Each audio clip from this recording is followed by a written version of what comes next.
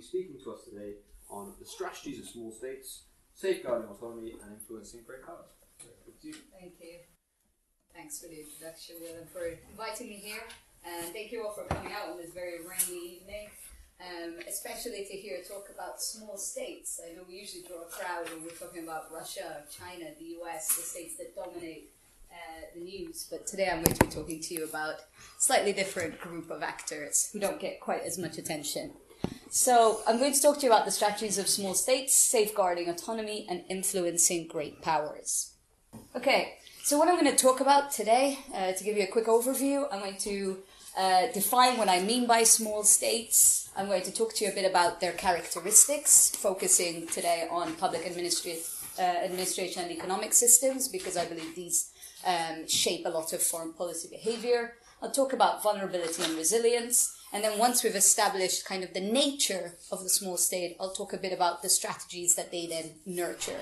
So we'll talk about strategies for autonomy, and I've put down hedging, seeking shelter and neutrality, and strategies for influence. So I'll talk about binding, smart states, and status seeking. And if this is a lot of words that all sound very foreign to you and things you haven't come across, by the end of this talk, hopefully you'll all be experts and these will be part of your vocabulary. And I'll try and close with some case studies.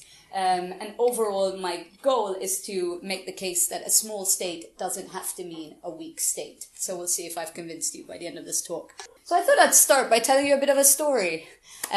So I don't know if you're familiar with these Aesop's fables that we read when we're children. Not quite the books I think you'll find in the Bodleian over here, but they're stories that give us a lesson. So once upon a time, there was this frog. And he had a problem because he was trying to get away from this terrifying snake. And I think you'd probably want to get away from him too. So he goes to the owl, who's a symbol of wisdom in the animal kingdom, and he says, "Please, help me get away from the snake." And the owl says, "No problem. Getting away from the snake is easy. You just need to learn to fly." Which of course leaves the frog with a problem, because he can't possibly learn to fly. And the reason I'm telling you this story is to make the point that there is no global applicability of strategic choice. There is no one-size-fits-all approach to strategy. And yet, in our discipline, we often take knowledge and lessons from great powers, and we assume that because these are the states we're studying, that many of the strategies will be the same, and state is a state, and it will act in the same way. And that is not the case. So I'm going to tell you why it's not the case for small states. And why does it matter? Why have you come out here today to listen to something about small states? Well, first of all, small states are located in every region of the world. They also comprise the majority membership of the UN. In fact, 105 countries make up the Forum of Small States at the United Nations, a loose grouping at the UN. So actually, the majority of states in the world are small states, and if we're not studying them, are we really studying international relations? And finally, I want to make the case from the very beginning that even though small states are not a homogeneous group, they're not all exactly the same by any means, and that was the point I tried to get at with my example before, they are characterized by many common factors which affect their behavior, and those are the ones that I'm going to talk to you about. So there are two dimensions when we talk about small states. The first one is, what are the characteristics of a small state? Again, what is their nature? And the second is then, how do we study the security of small states? What strategies can they nurture? So I'll start with telling you the characteristics. The first question you're asking is, well, what do we mean when we say small state? What are we talking about? Well, traditionally, size was measured by geographic area, population, and economy of armed forces. And essentially the reason why is because the states with the most territory and the biggest population had the most land in agrarian societies to produce food and the most people to recruit into their armies. So the more land and people you had, the more productive your land was and your people were. So if you have less of that, you were considered small. But over time, we've seen that there's a lack of agreement about, well, but what constitutes that small bit. In 1982, the academic Jalen said, well, it's states with a population of 5 million. That's a small state. And then in 1998, Armstrong comes along and says it's 3 million. 3 million or less, that's a small state.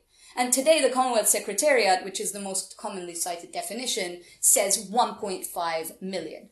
So what is happening here? Why is the number going down? Well, there are a few obvious reasons. We have more states in the international system because of processes of decolonization, the breakup of the USSR. There are more states, so comparatively, there are more to compare.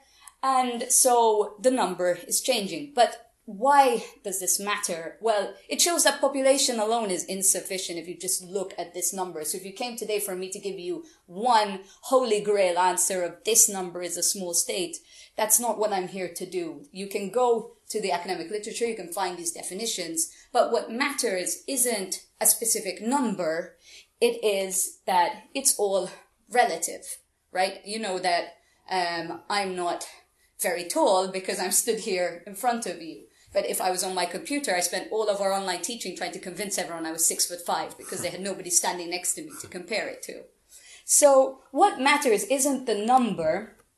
It's the fact that as your relative share of population and territory and these other things that I mentioned get smaller, certain characteristics become more pronounced. And so this is what Baldacchino calls the small scale syndrome.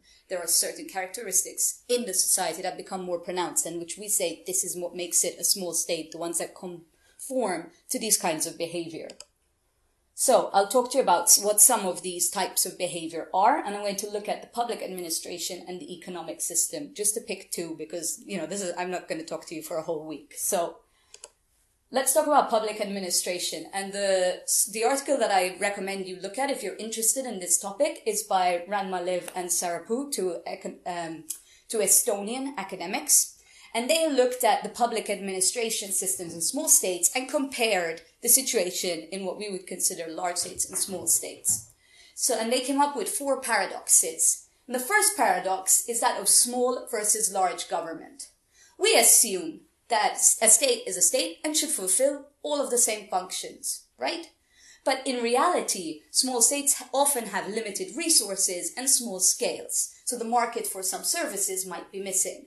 For example, if you want to study to be a vet in Malta, you can't do that. The course isn't offered. You have to go abroad to study, and that brings about problems of brain drain, for instance, or other issues. So it really, even though every state has to prioritize and be selective, there is additional pressure on small states to do that. The second is the paradox of specialist versus generalist administration. We assume that addressing complex policy problems requires specialization, right? You have specialists who do things.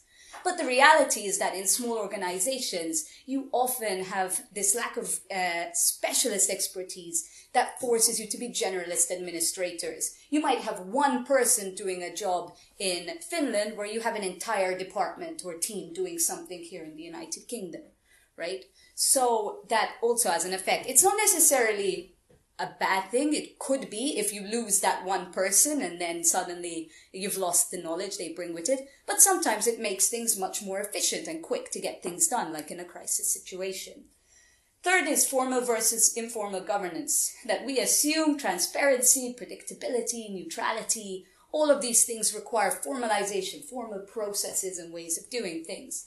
But the reality is that often in small states, you have high personalism, close social relationships, and multifunctionality, which contribute to informal governance. It's a lot of, I know this person, I'll just ask them for you, and I'll check that thing for you. And you can be walking down the streets of Valletta, the capital city of Malta, and walk past ministers or walk past the prime minister, and you're never going to be walking down the mall in the United States and walk past Biden, right? It's just not going to happen. So that access and the way, a mode of doing things can be quite different.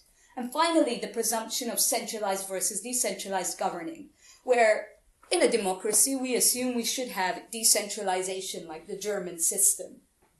But the reality is because you lack economies of scale and limited resources, there's often a pressure towards centralization of processes. And again, it's because of also having fewer people involved doing things. Now, again, I'm not saying these are necessarily bad things. They all come with their pros and cons. It's just a case of understanding the situation. So, for example, with centralized governance, I'll give you an example from the COVID-19 crisis. It might be seen as a vulnerability that there are fewer human resources to respond to a problem, right? But in actuality, you can actually build resilience because you've got those individuals who have those multifunctional generalist roles, means that in the outbreak of COVID-19, in many small administrations, they could have this helicopter view over what was actually happening, as opposed to in many large states where the left hand doesn't know what the right hand is doing, right? So it was easier to be flexible and to respond because of those special characteristics of the way small states are. So in COVID, it was easier for governments to identify shortcomings in their jurisdiction. It's easier to survey over the population. And innovation is kind of easier to implement more quickly because you don't have to jump through all of these hoops and red tape. So there can be advantages, and I don't want to come away from this thinking, everything that characterizes a small state is necessarily a bad thing. I'll give you another example from COVID-19 where it comes to this idea of centralization bringing flexibility. Much of the success reaped by the Faroe Islands in the early fight against COVID-19 was because they quickly adapted a lab for salmon infection testing to test for COVID-19. And they did that very quickly, which allowed them to adapt and respond. And in Finland, they have a system where they have a monthly security committee meeting, and they bring together the chief of the border guard, the head of intelligence, chief of police, who all come together to discuss issues of Finnish security, so that when a crisis happens, everybody already knows each other and they're already discussing issues of resilience in an ongoing fashion. And they also take what's called a comprehensive security approach, which means the government works very closely with NGOs, business, public organizations, so that it's not, so that they work together in confronting the crisis. And that part of that is that accessibility and being slightly closer, because you don't have all those layers that separate you. Okay. So let's just shift quickly to the economic dimension. And typically in economics, we think of it as being measured by GDP. And falsely, and I'll say that immediately in case you're writing this down and you write down what I'm saying. In the past, one would assume that, if I have a GDP of 1 and somebody else has a GDP of 2, we would think that's twice as strong. But that's not the case. So, for example, in the 1980s, Malta had a GDP that was 20 times that of India. So should we assume that it's 20 times stronger? No, because the Maltese economy is disproportionately exposed to externally originating shocks that larger countries have much more of a buffer against. And you could see this when the Libya crisis broke out and tourism was affected towards Malta, even though it's not, because of its proximity to Libya. So a shock that had absolutely nothing to do with the island impacted on its economy. So there's much more exposure to these kinds of shocks. And so small states economically are characterized by a high reliance on exports because of the limited size of their market, and also to meet import expenditure, and a high reliance on imports because of limited natural resource endowments and limited diversification possibilities. So what does this all mean? Economic smallness is associated with a relatively high reliance on international trade. A small economy has to be open. You have to trade. You cannot produce everything you need yourself. You have to be trading with others. Now, who to trade with, then that is a policy choice. So the nature is having to be open to trade. The nurture is then who you trade with, what you trade, things like that. And so if we think about the situation of small states as having certain vulnerabilities, for instance, exposure to external shocks, you can also think, these are the things that are, like I said, the nature. There's nothing we can do. This is a fact of life. But it doesn't mean we're doomed. It's then up to policymakers to build resilience, which means coping ability, how you bounce back from those shocks. And that comes with what kinds of macroeconomic policies you're putting in place, what kind of market policies, what kind of policy making you choose to build resilience. So remember this, the vulnerabilities and resilience, if you take something away from that section. And you can see that in, again, I'll sum up COVID-19 because that's something I've been working on quite a lot at the moment.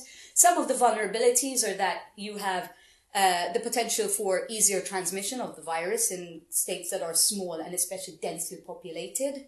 You have higher medicine costs per capita because it costs more to create things for fewer people. and fewer resources to contend with the problem. You know, you can't, like in the UK, they designated one hospital for COVID patients, one hospital for everyone else. You can't do that if you have only one hospital, right? If you're a place like Vanuatu that only had one ventilator, what do you do in these kinds of situations? But we also saw that they could build resilience, right? Having those much more flexible and adaptable and agile modes of doing things, economic agility to change rapidly the way you were producing things or what you were selling. And also the idea of social capital, which is the idea that in small states, often because of these closer relationships, even if you don't get along and it's a very polarized society, in times of crisis, the people are much more willing to band together. And this is characterized by Jacinda Ardern of New Zealand, calling New Zealand a team of 5 million in confronting the virus, which is very different to the situation we had here in the UK in regard to our politicians.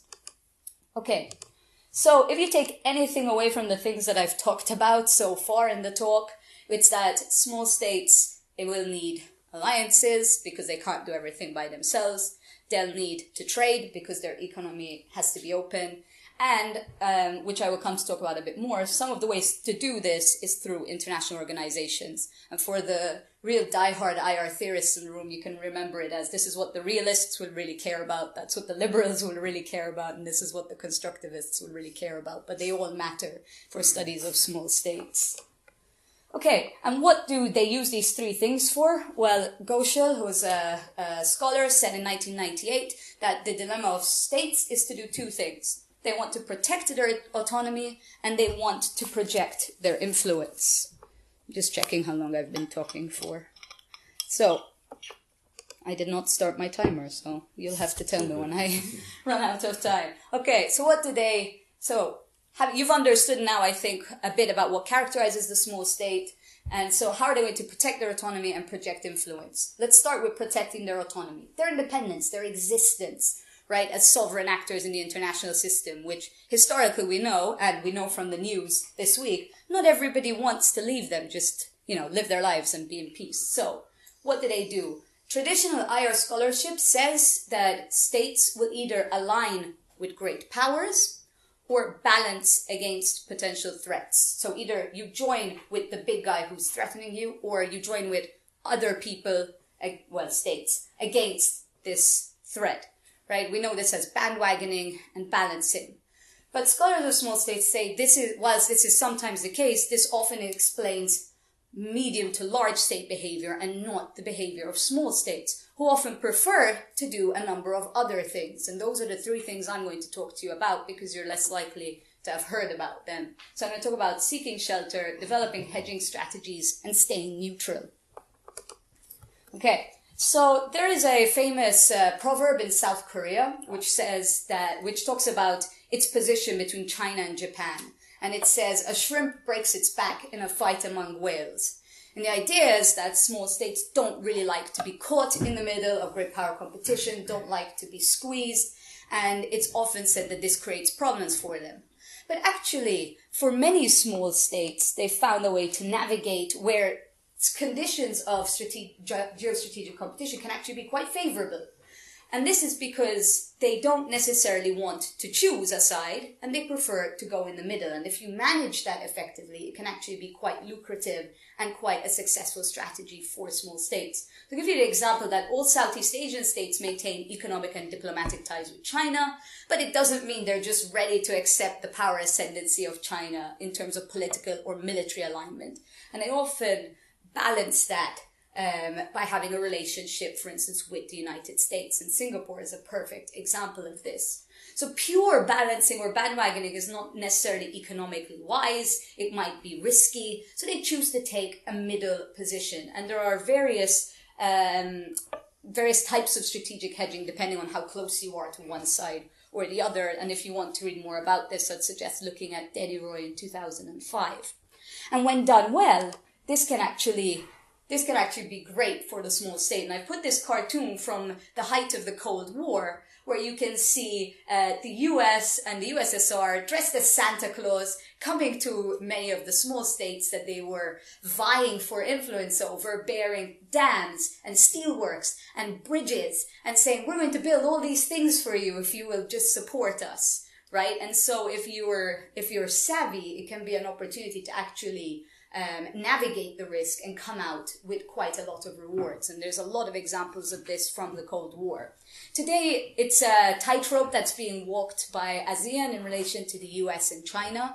And many small states state explicitly that they don't want to choose a side. If you think of the 2019 Shangri-La Dialogue, which is Asia's premier defense summit, Lee Kuan Yew opened the summit by explicitly stating, great powers ask us, are you my friend? Are you not my friend? Well, we want to be friends with everybody, and that's the way the world has to be. So as long as they are able to navigate this tightrope and have a relationship with the two, it can actually be quite favorable for small states. And they don't really want to bandwagon or balance, despite what you might have read in your IR theory books. Now, sometimes small states might also need assistance, even in this situation, which is not necessarily bilateral, but they want something a bit more certain.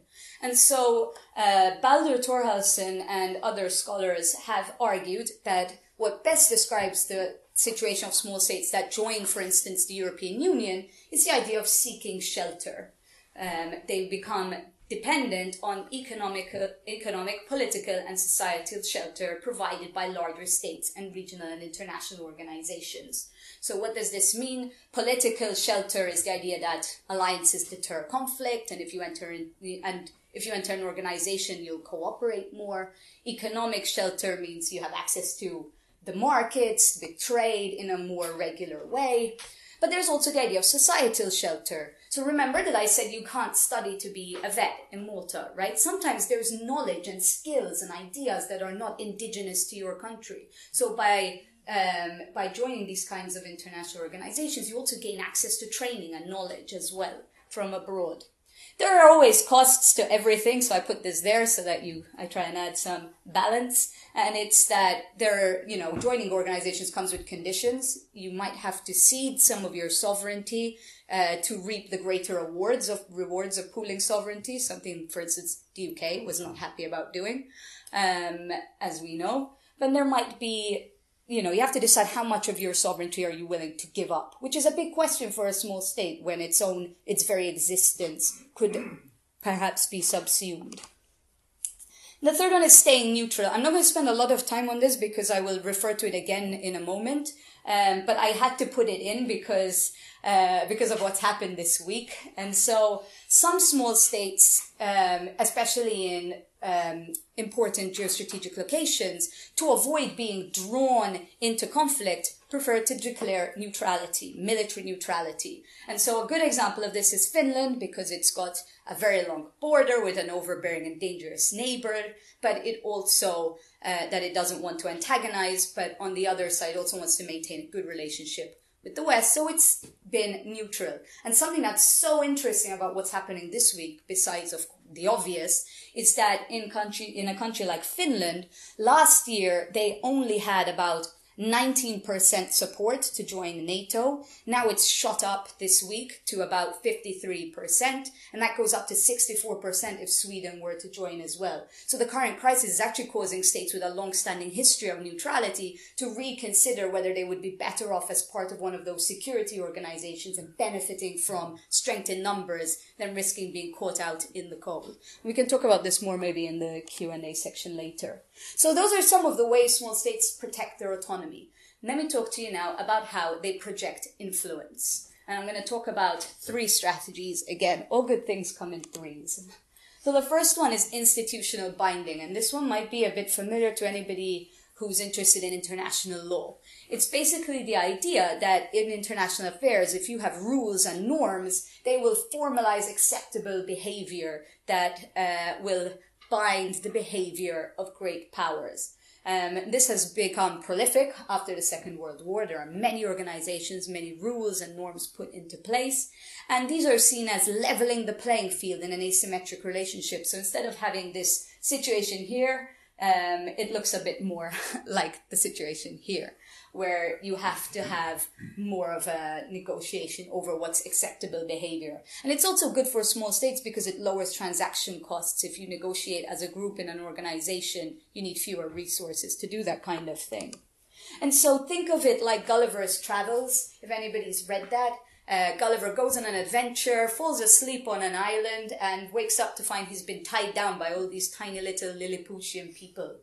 And so the idea here is that just like the Lilliputians tying down Gulliver, small states, if they can get what they want turned into international law or a norm, they can bind the behavior of great powers. And so, as Michael Barnett argues, world orders are created and sustained not only by great power preferences, not just what great powers want to do, but by changing understanding of what constitutes a legitimate international order.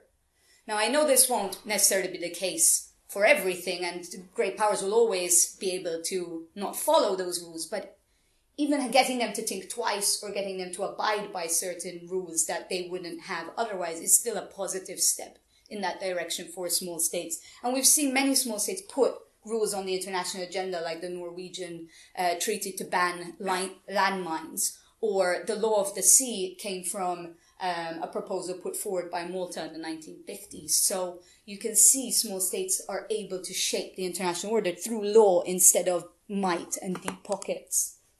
Second one is the idea of smart states. So many of the problems we face today are not, well, unless you're Ukraine right now, I suppose, but are typically not the ones that require a military response, right? Things like organized crime, pollution, illegal immigration.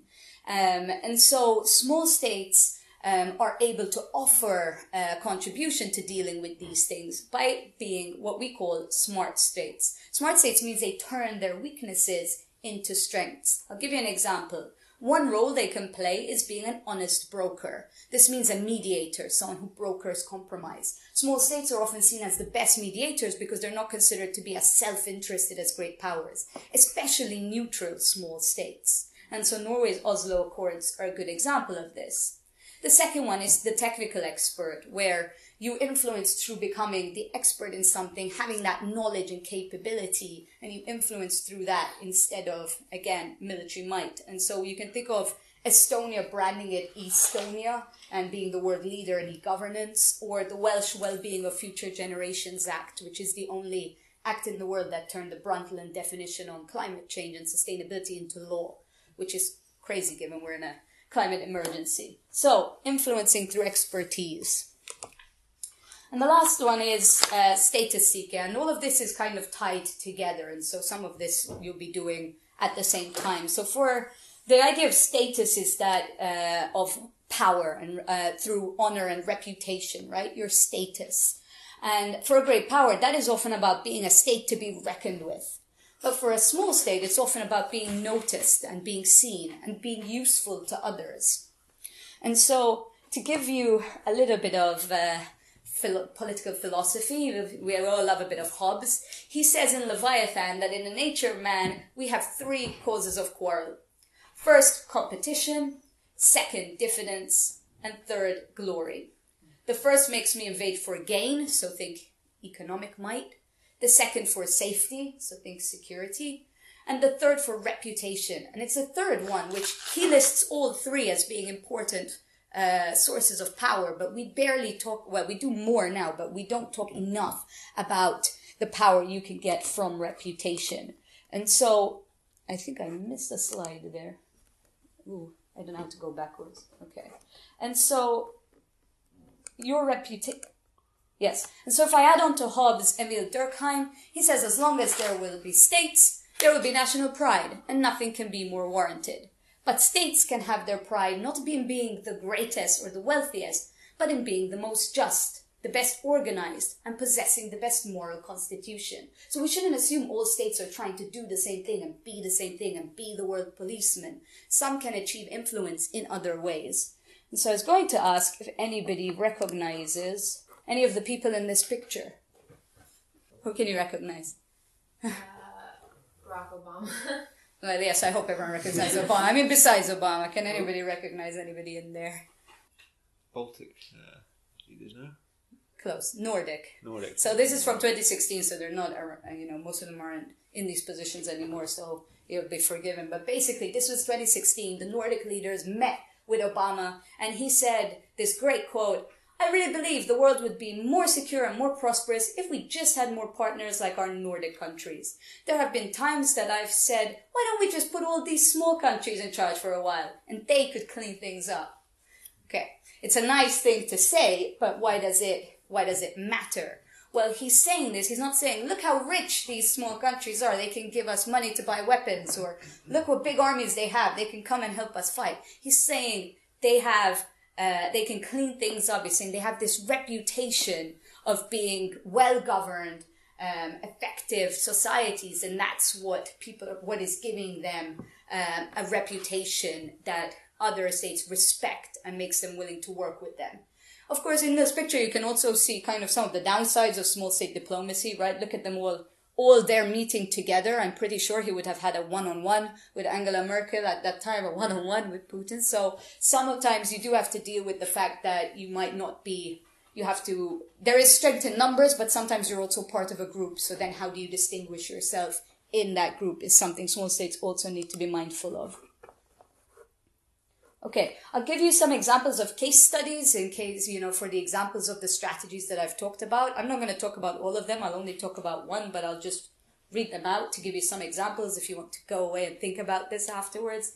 For neutrality, many of the Cold War non-aligned states are also militarily neutral. The idea of binding through institutions, right, using international law. Luxembourg is a great example. The honest broker, we mentioned Norway. The technical expert, I mentioned Estonia. Another one who binds through norm entrepreneurship. If you look at Denmark and the European Commission, it's incredible the number of policies they've managed to get through. The honest broker, again, I'm going to talk about Malta, of course. Another one is the idea of being a smart state strategy, the hub, Singapore, logistics in the region and its skills. You think of that country. Strategic hedging, really all Southeast Asian small states, but also Gulf small states. Really any region where alliance commitments are a bit uncertain and intentions can change. So you see, for example, Oman is a good example there as it hedges it joined the GCC to kind of balance the Iranian threat, but also without alienating Saudi Arabia. So you have this kind of balancing. Madeiros, a scholar, actually calls this kind of hedging a geopolitical insurance strategy, which I quite like. And the last one of small state is being an issue champion. So you can think of many of the small islands in the Pacific, like the Marshall Islands has really had a lot of global leadership on the environment. Okay, so I'm going to talk to you now quickly about this in practice, how the one small state does this. And it's the place right here in the middle, Malta. I don't know if the people at the back, they definitely can't see it all the way from down there. So just quickly to the room, what's the first thing you notice if you look at Malta on this map? Any things that stand out immediately? Central location, yeah? Central location where? Between two continents, brilliant. Anything else that stands out of this country? No? Okay. I'll tell you some things about it, but everything you've said is basically right. It's very small is the first thing that maybe we would have said. I always get to avoid the question of, the question that you get asked at the beginning, but is this country a small state? Well, Malta is small on every metric, so it actually is a good example to use to prove the points I want to say. It has a population of 500,000, all crammed into 316 kilometers squared, which makes it both the 10th smallest country by area in the world and the 5th most densely populated. So it's a lot of people in a very little space. It's been independent since 1964, and it conforms to many of the same issues that small states face that I outlined before. So small local markets, a need to trade, few natural resources except for its human resources, and all of those characteristics that we talked about. So how does this small state protect its autonomy and project influence? Well, you looked at the map and you saw where Malta was located. So historically, you'll understand that every power with geopolitical ambitions wanted that rock, wanted to have access to North Africa and Europe, especially because many states at the time were maritime nations, right? For trade, you need to stop to refuel and things like that. So as a result, Malta was colonized by essentially every great empire in the Mediterranean. And I wrote these down because there are so many of them that I can't remember them all in order. So we'll go through them quickly. Phoenicians, Carthaginians, the Romans, the Byzantines, the Arabs, the Normans, the Swabians, the Angevins and the Aragonese, the Knights of St. John, who stuck around for 268 years, the French, because Napoleon definitely wanted a piece of Malta, and then the British kicked out Napoleon. And so after then another 164 years under the British, Malta became independent in 1964. So that gives you a taste of the colonial experience of the small island. So if you've been colonized throughout much of your history, what do you want to do? You want to protect your autonomy. You want to make sure you're not going to be subsumed again. And so Malta protects its autonomy through a strategy of neutrality. It says in the constitution that it's a neutral state, actively pursuing peace, security, and social progress among all nations by adhering to a policy of non-alignment and refusing to participate in military alliances. It's neutral. Okay, that's autonomy. Now, how does it project influence? So I put a picture of this here, which is called the Chippy of Melkart, and it's two votive offerings to the god Melkart, which date back to the Phoenician period. And why are they special? Well, they're written on one side in the Phoenician language and one side in Greek. So think of it like the Rosetta Stone for the Phoenician language. And there's a copy of it at the Ministry for Foreign Affairs in Malta. And I think it makes a great metaphor for Malta's strategy, which is one that I call the Mediterranean interlocutor. And I put the definition of interlocution, which means a speaking between. So like those chippies speak between two languages, Malta speaks between, what this gentleman said, different continents, right? So Malta aims to be this bridge between the continents. That's how it tries to project influence. And across both political parties, you constantly have these quotes from all leaders that say this. They say Malta's the voice of the Arab world in the EU. It has a vocation to serve as a bridge between Europe and the Mediterranean. We want to be considered by all stakeholders in the Israel-Palestinian conflict as a bridge builder. And then just 2020 on the Libya crisis, Malta is in nobody's supporters club. We're not taking sides. We're talking to everyone. Okay, so how does this play out?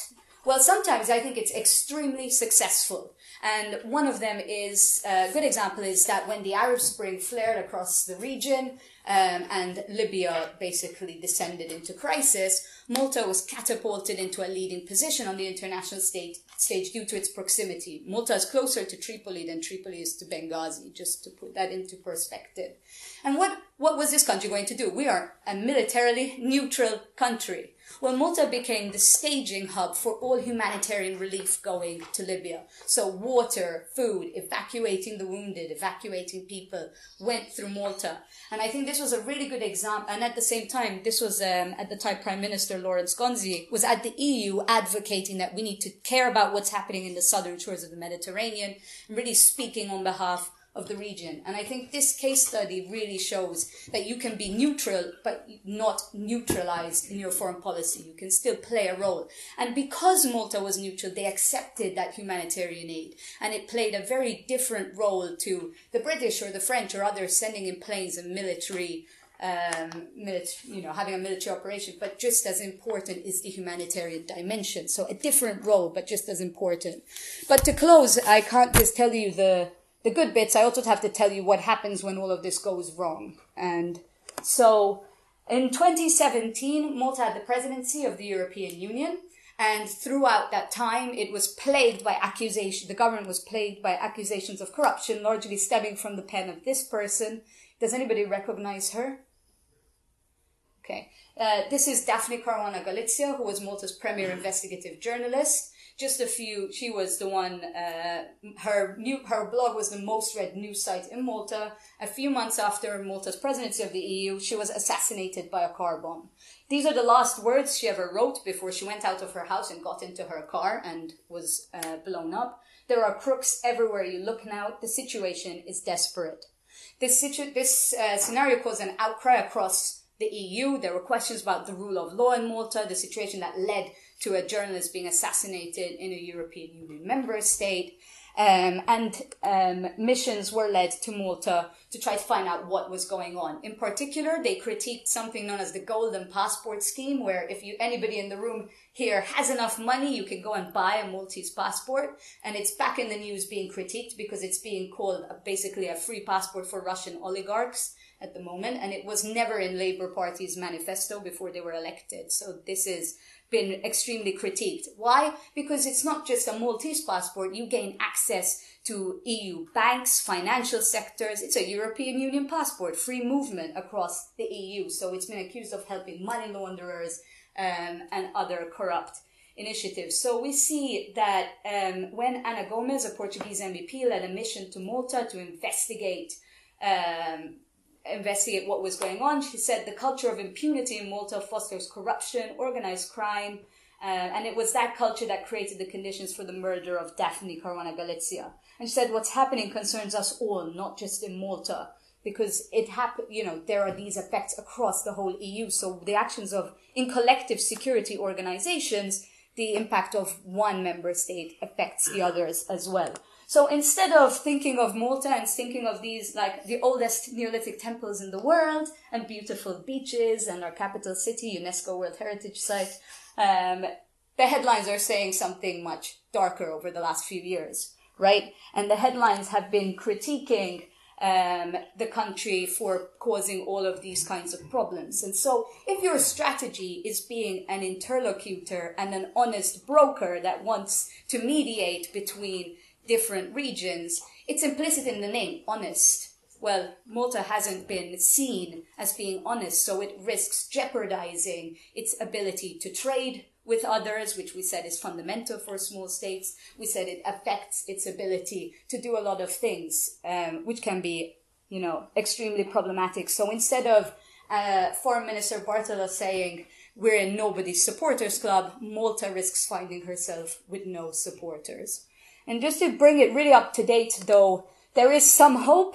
About a month ago, and this is just to make the case that the loss of reputation, there are some ways you can pull back it for a small state.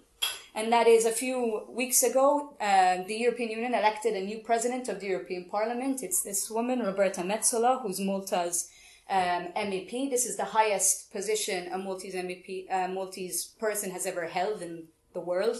And she was part of the group, the EPP group at the EU that had led a mission to Malta to find out what was going on with the corruption situation. And particularly because members of the Prime Minister's cabinet were being accused of being involved, and the case is still ongoing.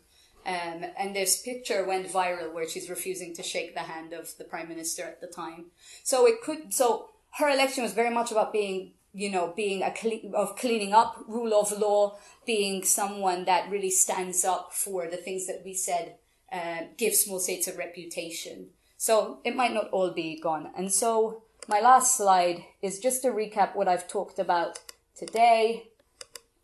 Small states are characterized by, if you take anything away from this talk, I've said small states are characterized by distinct vulnerabilities, but that's the nature. But despite that, good policy making can build resilience, that alliances, trade, and international institutions will all be important, that they have several ways to protect their autonomy that are not just bandwagoning or balancing, and some examples I gave you are hedging, neutrality, and seeking shelter, that they have many ways also of projecting influence that doesn't have to be might or deep pockets, and I talked about binding, smart state strategies, and seeking status. And I've talked about overall small states being flexible and agile and responding to opportunity. But also they face risk. It takes longer to build a reputation than it does to tarnish it. And especially if much of your power currency is on your reputation, you really have to think through the trade-offs you're making in your policy making. So if anybody's now listened to absolutely nothing and spent the entire time worrying about this poor frog at the beginning that's trying to get away from the snake, don't worry, because the frog doesn't need to soar like the eagle. What he's cultivated is this amazing capacity to jump to safety. And so in the same way, we find that small states don't have to be weak states. They can act, I hope, I've argued, as small powers. And for those, again, thinking about that shrimp breaking its back, I'll close with a quote from Lee Kuan Yew, who says that in a world where the big fish eat the small fish and the small fish eat the shrimp, Singapore will become a poisonous shrimp. So thank you for listening. I'm looking forward to your discussion and to your feedback.